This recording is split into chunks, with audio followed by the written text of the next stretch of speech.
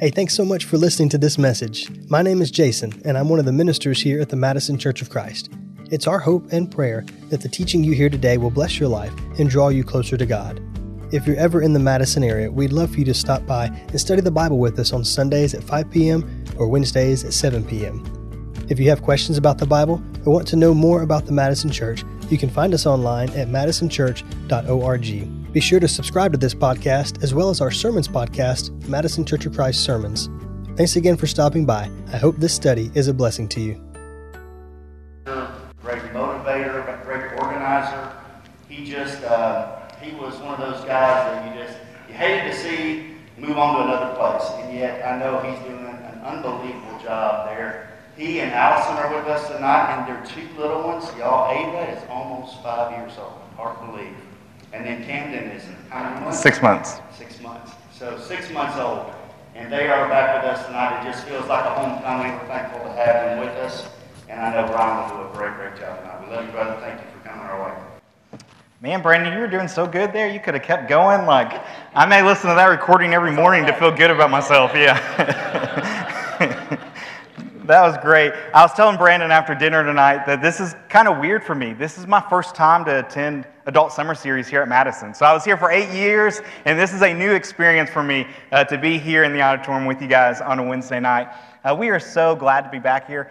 On the way up here and driving through town to go eat, I felt like I had a sense of what Paul felt sometimes when he was writing to some of the churches he had visited with, and he had such a deep love for them. And even though he wasn't with them anymore, he always heard, and he was encouraged by the good reports that he would hear, and he would spend a lot of time in prayer with them. And I feel that same way about you. Through social media and through friendships, I still get to hear many of the good things God is doing through you, and that's an encouragement to me and my family. And we just love you guys so much. And you guys are in our prayers, and we love what you guys are doing for the Lord. Tonight we're going to be in 1 John chapter 4, so if you want to go ahead and turn your Bibles there, that's where we're going to camp out most of the time.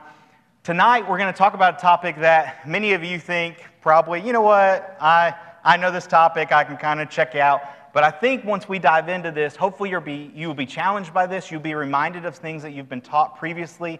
But tonight we're really going to look at the idea of what can we do to influence God's presence here on earth.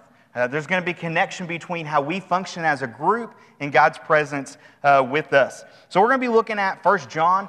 If you've never read through 1 John, I would really encourage you to do it. I think it's a wonderful letter. It's high on the list of books that I love. We're going to see a little bit of the themes in a minute of why I love them. But if you haven't read it, I encourage you to do so. It's not a super long read for you to be able to read through it and enjoy it. There's a little bit of a background that we need to look at, though, for this. One is there were opponents, and we're getting one side of the conversation here because we get the letter from John writing to them, encouraging them, and countering some of the things that they were hearing, so we can piece together a little bit of what those Christians are facing. But you have some opponents there who are kind of saying, hey, we have extra knowledge. We've experienced stuff and we know things, and you guys don't have that, so the Christians there are kind of doubting themselves, doubting what they've been taught and what they've learned in the past. You also have this idea that all matter is evil and only the Spirit is good, so there's other things that are developing there. And those are kind of in the background all the way through this letter, and it's going to have an impact on John's audience. Think for a moment what that impact would be. I know this is a large room, so you don't have to say it out loud, but just act like we're talking. So answer it in your head. What do you think these ideas would have an impact on John's audience? If somebody was coming to you and saying, hey, I have this extra knowledge that you haven't been taught, it would cause a lot of doubts in my faith. It would cause me to feel inferior to them. I went through the book, and there's going to be two different slides here. I know you can't read it. It's not up there. Don't think I'm crazy. Okay, we're going to read from that tonight. But what you're going to see is a repetitiveness of a lot of themes. So in red is going to be any ideas associated with sin. In yellow is going to be knowledge or that you can know. Pink's going to be love. The dark blue is abide, and the light blue is eternal life. So you're going to see, just glancing up there in the first couple chapters, repetitive themes going through here. In the next couple ones, you see that again. So it kind of switches a little bit there. You're going to see a lot of love here in the middle of the book in pink there, where he's all through this letter is trying to reinforce to them that you can know Jesus Christ, that you can know that you have eternal life in Jesus Christ, that you can know these things, and because of that, your life should function in a certain way. and mainly one of those principal things being love, but also how you correspond with sin as well, which we're not going to dive into that tonight. But if you read through here, that's kind of another main theme that you're going to see that's going on in the background. Let me ask you this. We're looking at John. And I don't preach, so I'm used to like Bible classes where we can talk and stuff like that. So this may not work, but I'm going to ask a question anyways. What do you guys think of when you think of John, the Apostle John? You can just shout it out. All right, yeah, a friend of Jesus, I think I heard. Somebody said love. All right, yeah, a son of thunder. If you think of, in your mind, I want you to think of top 3 things maybe that you could, if you could go back in time and witness in Jesus' life, what would be those 3 events? Just, you don't have to answer that out loud. Just think about it for a minute. If you could go back in time and you could witness 3 events. This was like a magic show. I could probably predict that John was at your events. All right? He is one of the inner 3 of Jesus. Pretty much everything that I can think of, I would love to have been there, John was there. You think of like the transfiguration, you think of the garden, you think of the cross where he looks down and says, ask him to take care of his mother. Like, whoa, that's a big job. Like if I think of, okay, I'm going to ask somebody else to take care of my mom. Mom, if you're watching this, I love you a lot. I would give you somebody very responsible. But if I was asking somebody, hey, I want you to look after my mom, like there's a deep love and friendship there. So when we look at this letter from John, I want us to realize who we're also listening to. Obviously, you got the inspiration of the Holy Spirit, but you have somebody that was very, very close with Jesus, of what it meant to be one of his followers, what it meant when Jesus taught, hey, this is what I want it to look like for my followers to live, and this is how they should function. John, I would rank up there. People I want to hear from is him. So when we sit back and we look through this text, keep that in mind of the perspective that we have here. All right, so let's jump in. We're going to start in 1 John chapter 4, 7 and 8. It says, Beloved, let us love one another, for love is from God. And whoever loves has been born of God and knows God. Anyone who does not love does not know God, because God is love. All right, this is one of those passages where you're going to see a lot of pink if you went back to that graphic earlier. Love is a repetitive thing in John, especially here. And he says, Beloved. He's got a deep love for them. A lot of times he uses that word when he really wants them to pay attention to something. He says, Beloved, let us love one another, for love is from God. Born of God here, we see this idea here. You also have John with the Gospel of John. You think of John chapter 3 with Nicodemus. That's going to be another occurrence where he uses that. If you ever do a study of like the Gospel of John and 1 John, that's an interesting study of common themes and things that he repeats. And this is one of those there, that born of God, that idea of, obviously that's not the physical birth. Like we're talking about one that has been baptized into Christ through the Spirit. Like it's that type of being born of God. Not just anybody in the world, but this is a follower of Christ that he's talking about. So what does it mean that God is love and love comes from God? Like I would say verse 9 and 10 is going to describe this to a fuller sense when we jump down to this. So let's look at verse 9. It says, In this the love of God was made manifest among us, that God sent his only Son into the world so that we might live through him. All right, this to me makes perfect sense so far. All right, when I think of who Jesus is, one of the purposes of why he came into earth, it was to display to us who God was. Like God became flesh. You think of how the Gospel of John starts. In the beginning of the Word, and the Word was with God, and then farther down he's going to talk about the Word becoming flesh. Like this is a key theme for John that he focuses on. And the point of this is not just that Jesus came to earth, but he came to earth for a certain purpose. And what does it say there in the text? He came to earth so that what could occur? Yeah, so that we might be able to live through him. In John chapter 17, and I love this chapter looking at the things Jesus cared about. It said, And when Jesus had spoken these words, he lifted up his eyes to heaven and said, Father, the hour has come. Glorify your Son, that the Son may glorify you. Since you have given him authority over all flesh to give eternal life to all whom you have given him. And this is eternal life, that you know the only true God and Jesus Christ, whom you have sent. That's worth pausing on. Worth pausing to recognize that the purpose of why Jesus came to earth, and I know you know this, but it's worth being reminded of this so that we could have eternal life through him. that we can have that relationship with him, that we can have that salvation, that forgiveness of sin in Jesus Christ. Like, he recognizes why he was here. He's talking to God of what he hopes for all of his believers is that they can have eternal life in him. And then in verse 10, he says, "And this is love, not that we have loved God, but that he loved us and sent his Son to be the propitiation for our sins." So I ask this question to you. And this is love. Do we understand love? Think about that for a moment. I would say our gut reaction is to be like, oh yeah, I know love, like John 3:16, God so loved the world. Like that's something I learned as a child if you grew up going to church. If you didn't grow up going to church, you still understand that concept. Like we're surrounded by loves and ideas of what love may be. If I had to guess, I assume someone in here argued with their spouse on the way to our study tonight. Husbands, you were probably being selfish. I thought maybe I'd get an amen from somebody there. Would have been awkward, but thought maybe so. But most likely there was some argument that occurred. Maybe it wasn't tonight, maybe it was earlier in the week before.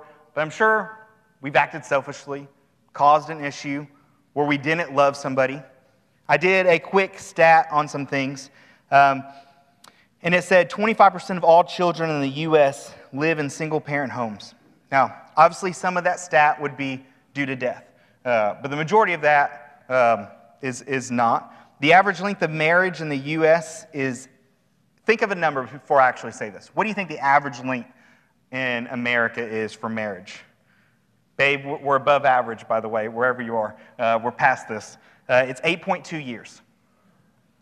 I think it could be outdated. I think this came from 2020, but still, soon enough. 8.2 years is the average length of a marriage. Like in marriage in our society, obviously at the core of what love is, like of what our understanding of it, how we can experience and express love and have a love relationship with somebody. I was playing a game with Ava the other day, and it was a game of Would You Rather, all right? And we were like throwing out like just crazy stuff, like would you rather do this, this, or this? And she wanted to go, and she said, Dad, would you rather marry mommy or go to Disney World? And she thought she had me. Like I could tell she was like smiling back there, and I was like, I paused too long. Husbands, if you play that game, don't pause. But I was trying to be funny, and I paused or whatever, and she was like, oh man, this is a good one. And I was like, oh, I would marry your mommy. And she was like, we were rotating, and she was like, I want to go again. She was like, Dad, would you marry mommy or go to Disney World with no lines? Like in her mind, she was like, I'm right there. Like I almost got him. And then I was like, no, I would marry your mommy. And then like after this, we like changed the subject. She had one more. She was like, okay, this is it. Like, would you marry mommy or would you rotate going to Disney World to the beach and you don't have to spend any money every other week? You can just go back and forth. And I was like, and no lines? And she was like, no lines. And I was like, I would still marry your mommy. And her mind was blown. She was like, I can't believe that. You know, like, I know what she's choosing if I was the other option. But, and that's silly and things like that. But if we look at this verse, back in, wrong way. There we go. Clickers are new. Anyways, it says, and this is love, not that we have loved God, but that he loved us. And my question is, are those not one and the same? Like, why make a separation of those two? Like, why not just say love? Like, hey, I want you to love. Not that we have, not our love for God, but he's defining love and he's using what he has done to define love. And to me, those are not the same. Like, I don't know about you, but for me, the love that I show God and that I've demonstrated in my life, is not the love that he has demonstrated to me. It is not the love that I've demonstrated to my wife, even though I love her very much. I am not perfect. It is not the love that I've demonstrated to my children or anyone else on earth. It is not that type of love. And I think, if I'm honest with myself, and probably you as well, I think I'm closer to probably understanding love. I feel like I'm probably more like Ava than I am like God in his love for me. Like, she thinks she understands love. Every day she tells me that she loves me, and I believe her, like she does. But, like, obviously there's strings attached to that love, like, if she's offered a better option. But for us, like, we struggle to love. Like, we think we love, and there's people in this room that we love, but love is hard. Like, loving other people is difficult because we mess up and we bring baggage and we hurt people and we say things we don't mean to and we regret later and we make mistakes, and loving people is hard. And yet, we get to call God Father. Somebody who promises to always be there for us. Somebody who, as we're going to see when he talks about sending Jesus, was not, oh, I sent Jesus because I know that you're committed to me and you've loved me, but no, sent Jesus while we were still sinners. Sent Jesus even though I didn't deserve it, even though he knew that I was going to abandon him and turn my back on him and struggle and wrestle with this concept of what it means to love him and follow him, and it's not an equal relationship between us. So as we jump into this text, I want us to just pause for a moment and say, you know what? Maybe I don't know love like I should. Or maybe I'm not expressing love like I should. And take a moment just to reflect and say, okay, God, what does it look like to love? What does it mean to love? What does it mean to be a group of believers who love one another? So do we love? Do we understand love? If I understand God's love, I think I would deny myself and pick up my cross more often. And what I mean by that is I think I would forgive my brothers and sisters, or show mercy more, or give people the benefit of the doubt. If I understood God's love like he does, I think I would desire to dwell in his presence more, to just sit with him and to think about him and to reflect on his goodness. I think if I understood God's love like he does, I think gratitude and worship would come naturally more often. I think I would be able to speak proudly and often of Jesus more. I think I would identify myself more fully and firstly as a Christian. If I understood God's love the way that he understands it, I think I would mourn sin more often than I do. In my life, in our community, in my brothers and sisters, and throughout the world. I think I would lose sleep more often over somebody's soul if I understood God's love the way that he understands love. So it is in my moments of distractions and forgetfulness, and when I place things in my life that I think are important today, but I know upon my death will not be important at all, that I need you. That I need the church, that I need God's people to be there to remind me, to love me, to build me up, because we fall short. In our key passage that we're going to see tonight, this is what it's going to explore when we get there. This concept of experiencing God's love through one another. God's love for us. It's so powerful.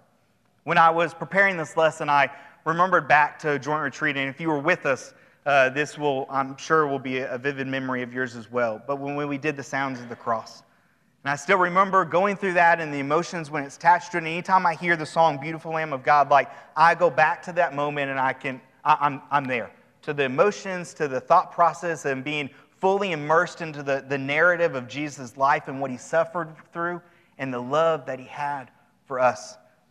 And I pray each week when we take the Lord's Supper that we can at least get a glimpse of remembering how important and how much God loves us when we remember that he came and he died for us. In Romans chapter 5, verses 6 and 8, it says, "For while we were still weak, at the right time, Christ died for the ungodly. For one will scarcely die for a righteous person, though perhaps for a good person one would dare even to die. But God shows his love for us, in that while we were still sinners, Christ died for us." That's so beautiful.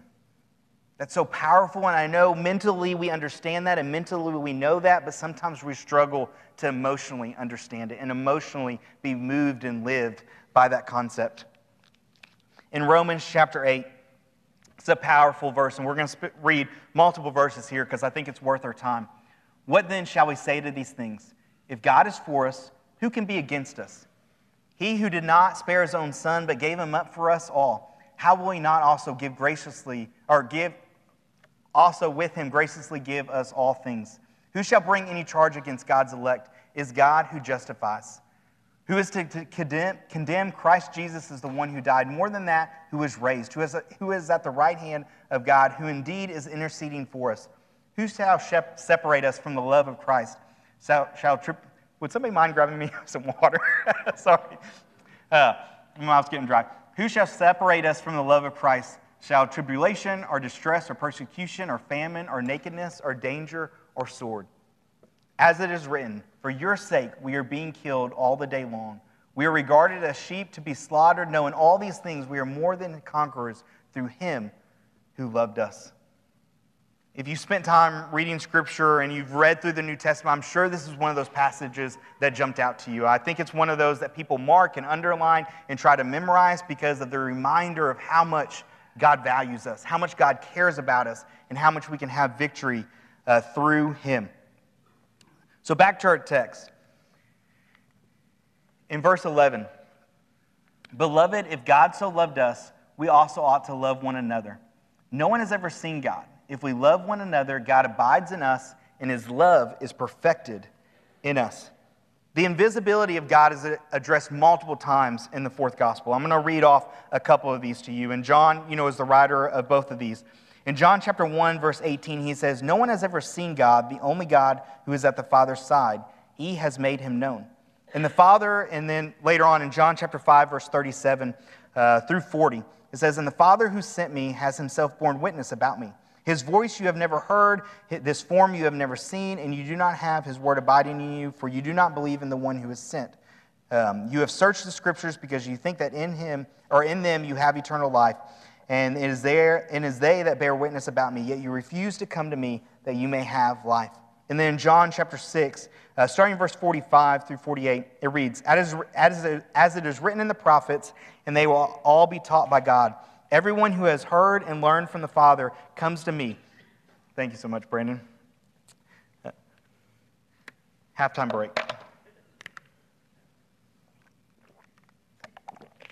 Not that anyone has ever seen the Father except he who is from God. He has seen the Father. Truly, truly, I say to you, whoever believes has eternal life. I am the bread of life. Now, I know you didn't have these texts in front of you, but maybe you caught the connection. In each one of these passages, the invisibility of God is tied to whom? Anybody catch it? It's tied to Jesus. Jesus saying, you have never seen God, you have never heard God, but you have seen me. Or the Scriptures, you can't see God, but the Scriptures testify about me. And each one of those, it's Jesus that is the manifestation of God. Like he's our source. He's the one that we know, that we can look at Jesus and we can learn who God is. All right, so in each time you see that. Now, that makes sense. Like in Colossians chapter 1, this is another passage that I love. Starting verse 13, it says, He has delivered us from the domain of darkness and transferred us into the kingdom of His beloved Son, in whom we have redemption, the forgiveness of sin. Notice this. He is the image of the invisible God, the firstborn of all creation. Like, to me, one of the beautiful things about the Gospels and the testimony of Jesus' life is that we get a glimpse into who God is. Like, we don't have to wonder, what would it be like if God was human and He walked the streets? How would He treat people? How would He love people? Like, without Jesus, we would all be asking that. We would all be wanting to know that. But with Jesus, we have that answer. Like, we know what that looks like for God to be in flesh and to love other people and to treat other people and the things that He cared about. But notice here in our text, it's a little bit different. Oh, button again. In our text, it's a little bit different. Notice verse 12. No one has ever seen God. If we love one another, God abides in us, and His love is perfected in us. I know this may be something small, but as I studied through 1 John, this jumped off the pages to me. And I read it multiple times because it threw me for a loop, and I was like, am I reading that? Because I always had, like Jesus is the one where we can understand and we can come to know God. But in 1 John, we get a glimpse into something a little bit different.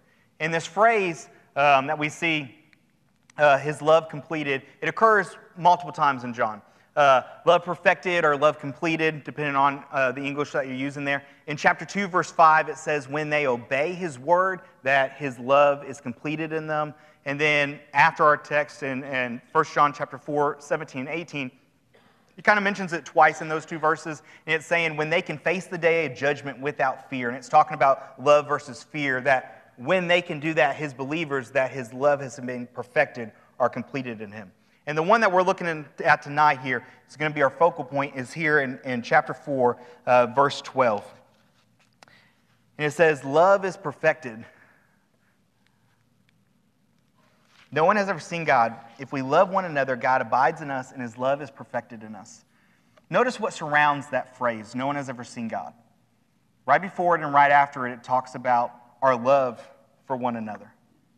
Right before it and right after that, you get that phrase. And to me, this kind of blew my mind. Maybe this is like, oh, Bryan, this is elementary. Obviously, I knew this, but I just was empowered by this and encouraged by this, and like in wonder of this is God saying our love for one another makes God known to those around us and to each other.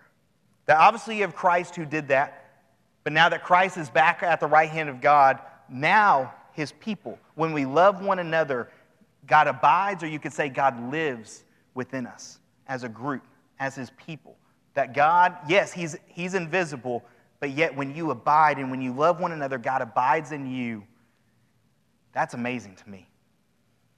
And a couple weeks ago, I was actually thinking, which I think is good as a parent, about my daughter. And I was like, how can I get her to understand God more? Like, how can I get her to realize that, like, God loves her and this is what God's about and all these different things. And I realized something that week. And I realized, like, I can't use this person's name because they, like, threatened us never to, like, publicly say who did this, but we were having people bring us food every once in a while because they're like, you have a baby, we know how it's hard to have a baby, and it was hard to say yes to that because we were like, no, we're good now, like the food train's over, and they're like, no, we still want to like love and support you, show you love, like this is something we want to do, and we were like, okay, this is nice, thank you so much for this. But I realized with Ava that us doing that, and then I realized in the same week, then Allison cooked food. I really have no role in this, but Allison cooked food for somebody else who was a caretaker for their spouse that was having some health issues. And that same week, someone brought us food, and we took food to somebody else, and that's a regular occurrence. Ava would write a card to somebody that was like a widow, and we encouraged her to do that. And I realized this is the best window into who God is. Like, we're hesitant sometimes to receive help from one another. Like, because we're like, no, we're good. Like there's other people that may need help. But I realized as a parent that in that moment, like I could tell it was starting to click with Ava when I'm like, yes, this is what it is to be a part of God's people. Like, people love you, people care about you, and they're doing this because they love God. And we take food to somebody else because God loves us, and we want to pass that love to somebody else. And that's beautiful. Like, that's amazing. Like, when you stop and you think about the church and God's design of the church, I would debate anybody that it is one of the most beautiful things on earth that we get to witness when done right. Like, very disappointing when done wrong. But when done right, it is one of the most amazing things on earth. To see a group of people of different backgrounds and different talents and interests and all those things have a deep love for one another because of Christ. And you can go anywhere in the world and come across other believers and have this like intimate connection with them because of your faith in Jesus Christ. And God's saying when we do that, he lives in us and we're able to see who God is. You're probably wondering this as well because I get asked this question all the time. My role now is discipleship, and everybody's like, okay, what does that mean? Like, did you just make up a title? But with discipleship, I get to focus on guests, new members, and outreach. So I get to experience and interact with a lot of different people and see how different people in our congregation are able to bring people to Jesus. And I will tell you this, that if you took all the smartest people about the Scripture and put them on one side of the room, and you put all those that love people the deepest and put them on the other side of the room, it is hands down this group over here that bring more people to Christ. Hands down. Not that you don't need knowledge, but for reaching people and communicating who God is, it's that showing them that love and that value in them, even if they're a stranger and even if you don't even know them at all. And that's the beauty of the church. Let's look at a couple more passages here. In 1 Peter chapter 2, verse 9 through 10, it says, "But you are a chosen race, a royal priesthood, a holy nation, a people for his own possession, that you may proclaim the excellencies of him who called you out of darkness into his marvelous light. Once you were not a people, but now you are God's people. Once you have not received mercy, but now you have received mercy. At the core of our responsibility is to proclaim who Jesus is, that we are his people, that we have a purpose, that we have received mercy, and the best way for us to do that is through loving one another. In John chapter 13, 34 and 35, it says, "A new commandment I give you, that you love one another just as I have loved you. You also are to love one another. By this all people will know that you are my disciples, if you have love for one another." For a while, I struggled with this passage. I probably not believe it is a strong word, but I wrestled with it. Because to me, I would say, well, the best way for people to know that I'm a believer of God, surely it's not by loving one another. I wrestled with that, growing up. Surely, the first time I heard this, that's not true. We would not think that. Our best means of, evangelism and reaching other people is not our love for one another. But I think at the heart of what this verse is saying is that the world will take notice that there is a group of people that love one another that is so radical that they're going to be like, hey, that does not make sense to me. That has to be something that's from God. And as we get to jump into this a little bit more, I want you to just hold on to that because it's so important when we think, okay, how are we going to function as a church? In 1 John chapter 4, 19 through 20, let me ask this question, actually, before we read this. What does it look like to love people? Hopefully we've established a little bit hey, our concepts of love, how we love people may not line up exactly with God looks like. But what does it look like for God's love to be perfected among us? What does that look like to us? In 1 John chapter 19, verse 20, it says, "We love because he first loved us. If anyone says, I love God and hates his brother, he is a liar. For he who does not love his brother, who he has not seen, cannot love God, who he has not seen." The first thing I see here, which sounds elementary, but it's important, is we have to recognize God's love first. I know that sounds simple, but I can tell you, if I analyze my life of the times that I am very successful in loving other people and times where I'm good at resisting temptation, it is because I'm more in tune with God's love for me. It is the times that I forget about God's love and I get distracted by God's love that I'm more likely to make bad choices. I'm more likely to not value people. I'm more likely to be short with people because I forget God's love. The second part of this is you can't hate your brother. And you're like, okay, I probably don't hate anybody, but think about it for a minute. There's a good chance there may be somebody in this room that you're still holding on to stuff about, that you have negative feelings to, and you are carrying this burden. I would say Jesus takes this, he doesn't take it lightly. If you think of the Sermon on the Mount, Matthew chapter 5, 23 through 24, he says, "So if you're offering your gift at the altar, and there remember your brother has something against you, leave your gift there before the altar and go. First be reconciled to your brother, and then come and offer your gift." Wow. When I read through that the first time, I was like, whoa, that seems weird. Worship's very important. Why would I leave worship to go be reconciled?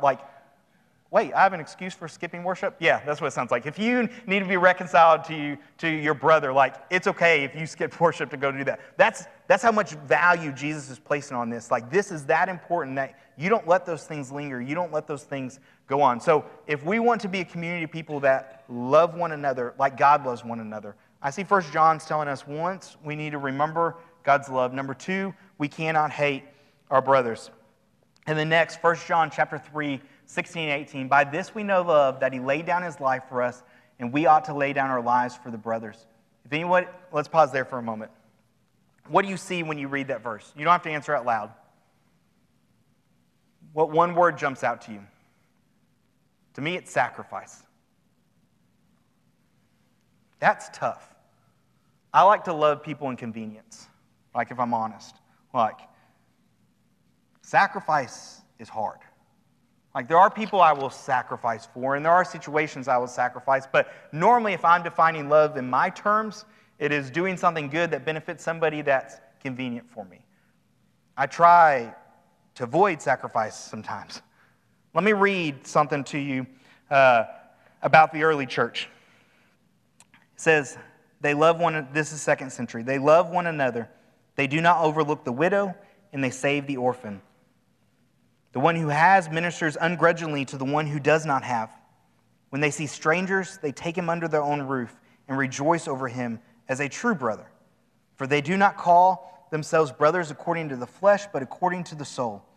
And whenever they see one of their poor has died, each one of them, according to his ability, contributes ungrudgingly, and they bury him. And if they hear that some are condemned or imprisoned on the account of the name of the Lord, they contribute to those condemned and send to them what they need. And if it is possible, redeem them. And if there is any that is a slave or a poor man, they fast 2 to 3 days. And what they are going to set before themselves, they send to them, considering themselves to give good cheer, even as they were called to good cheer. Wow. Is that like the 5-minute bell, or is that like a fancy bell? Is anybody else hearing that? Okay, maybe a phone. Okay. I was like, you guys have changed stuff since I left. All right. All right. Sorry to get distracted by that, but on a serious note, what a description of sacrifice.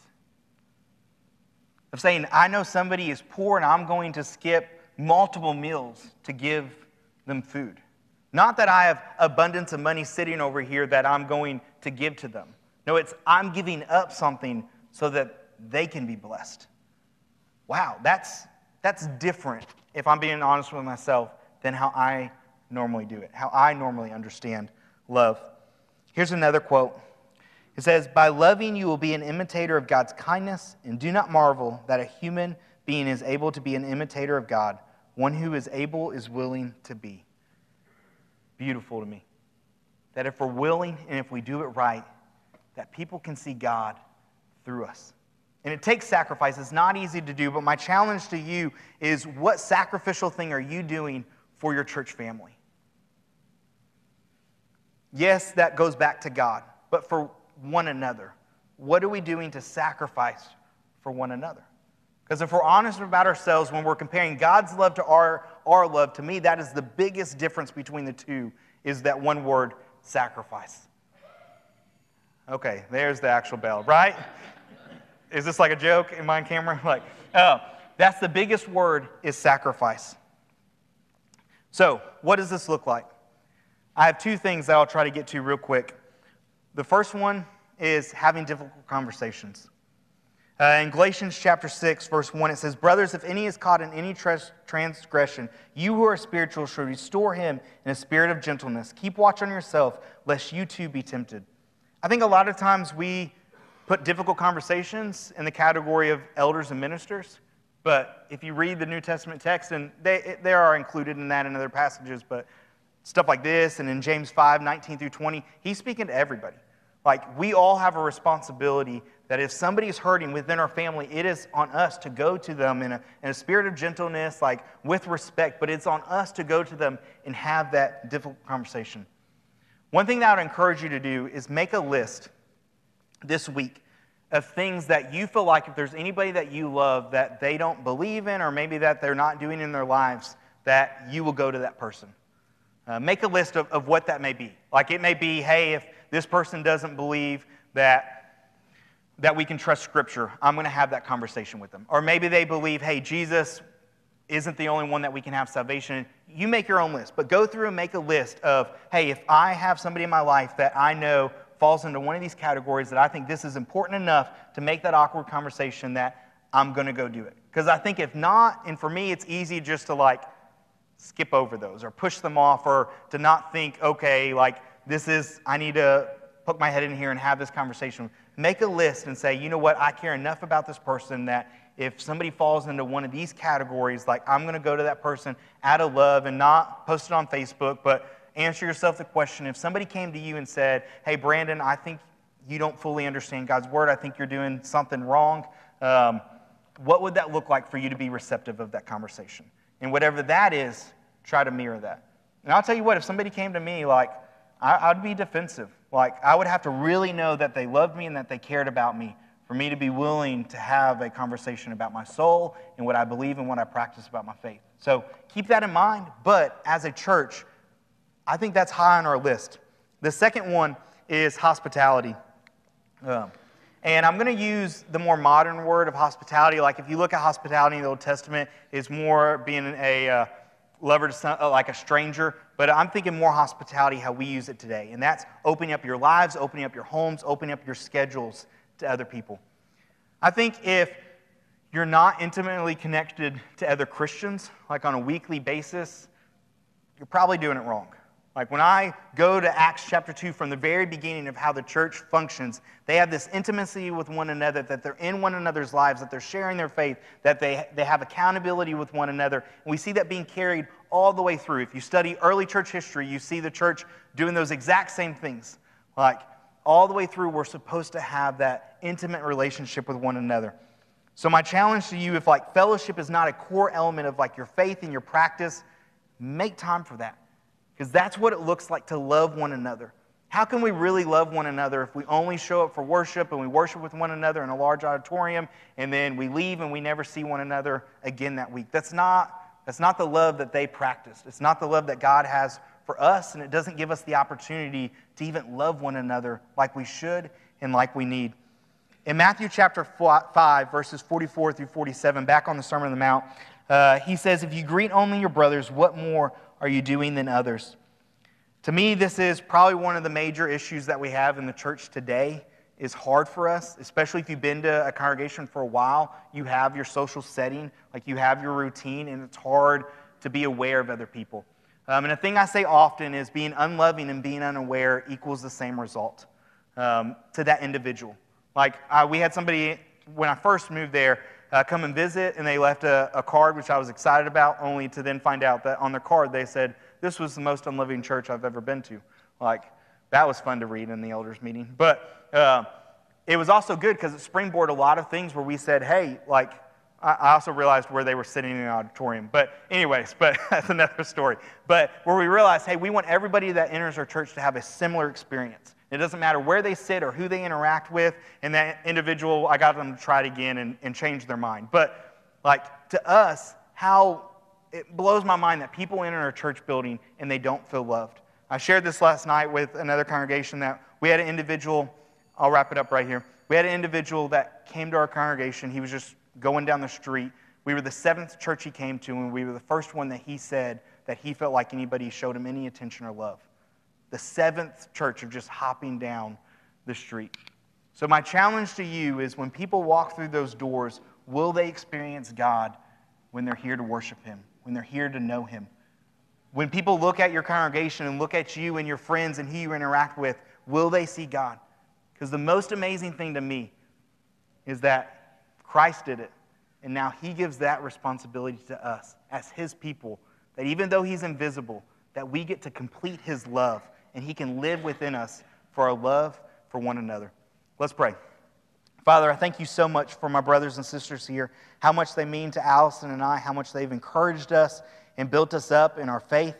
Father, I pray that they will embrace what we looked at tonight in Your Scripture, that they will realize that they play a role in Your story and in Your mission here in Madison, to be able to share Your love, to be able to share Your gospel, and it's directly tied to the way that they treat one another and the way that they love one another and the way that they love the stranger who walks in each week. Father, we thank You so much for Your love, even though we don't fully understand it.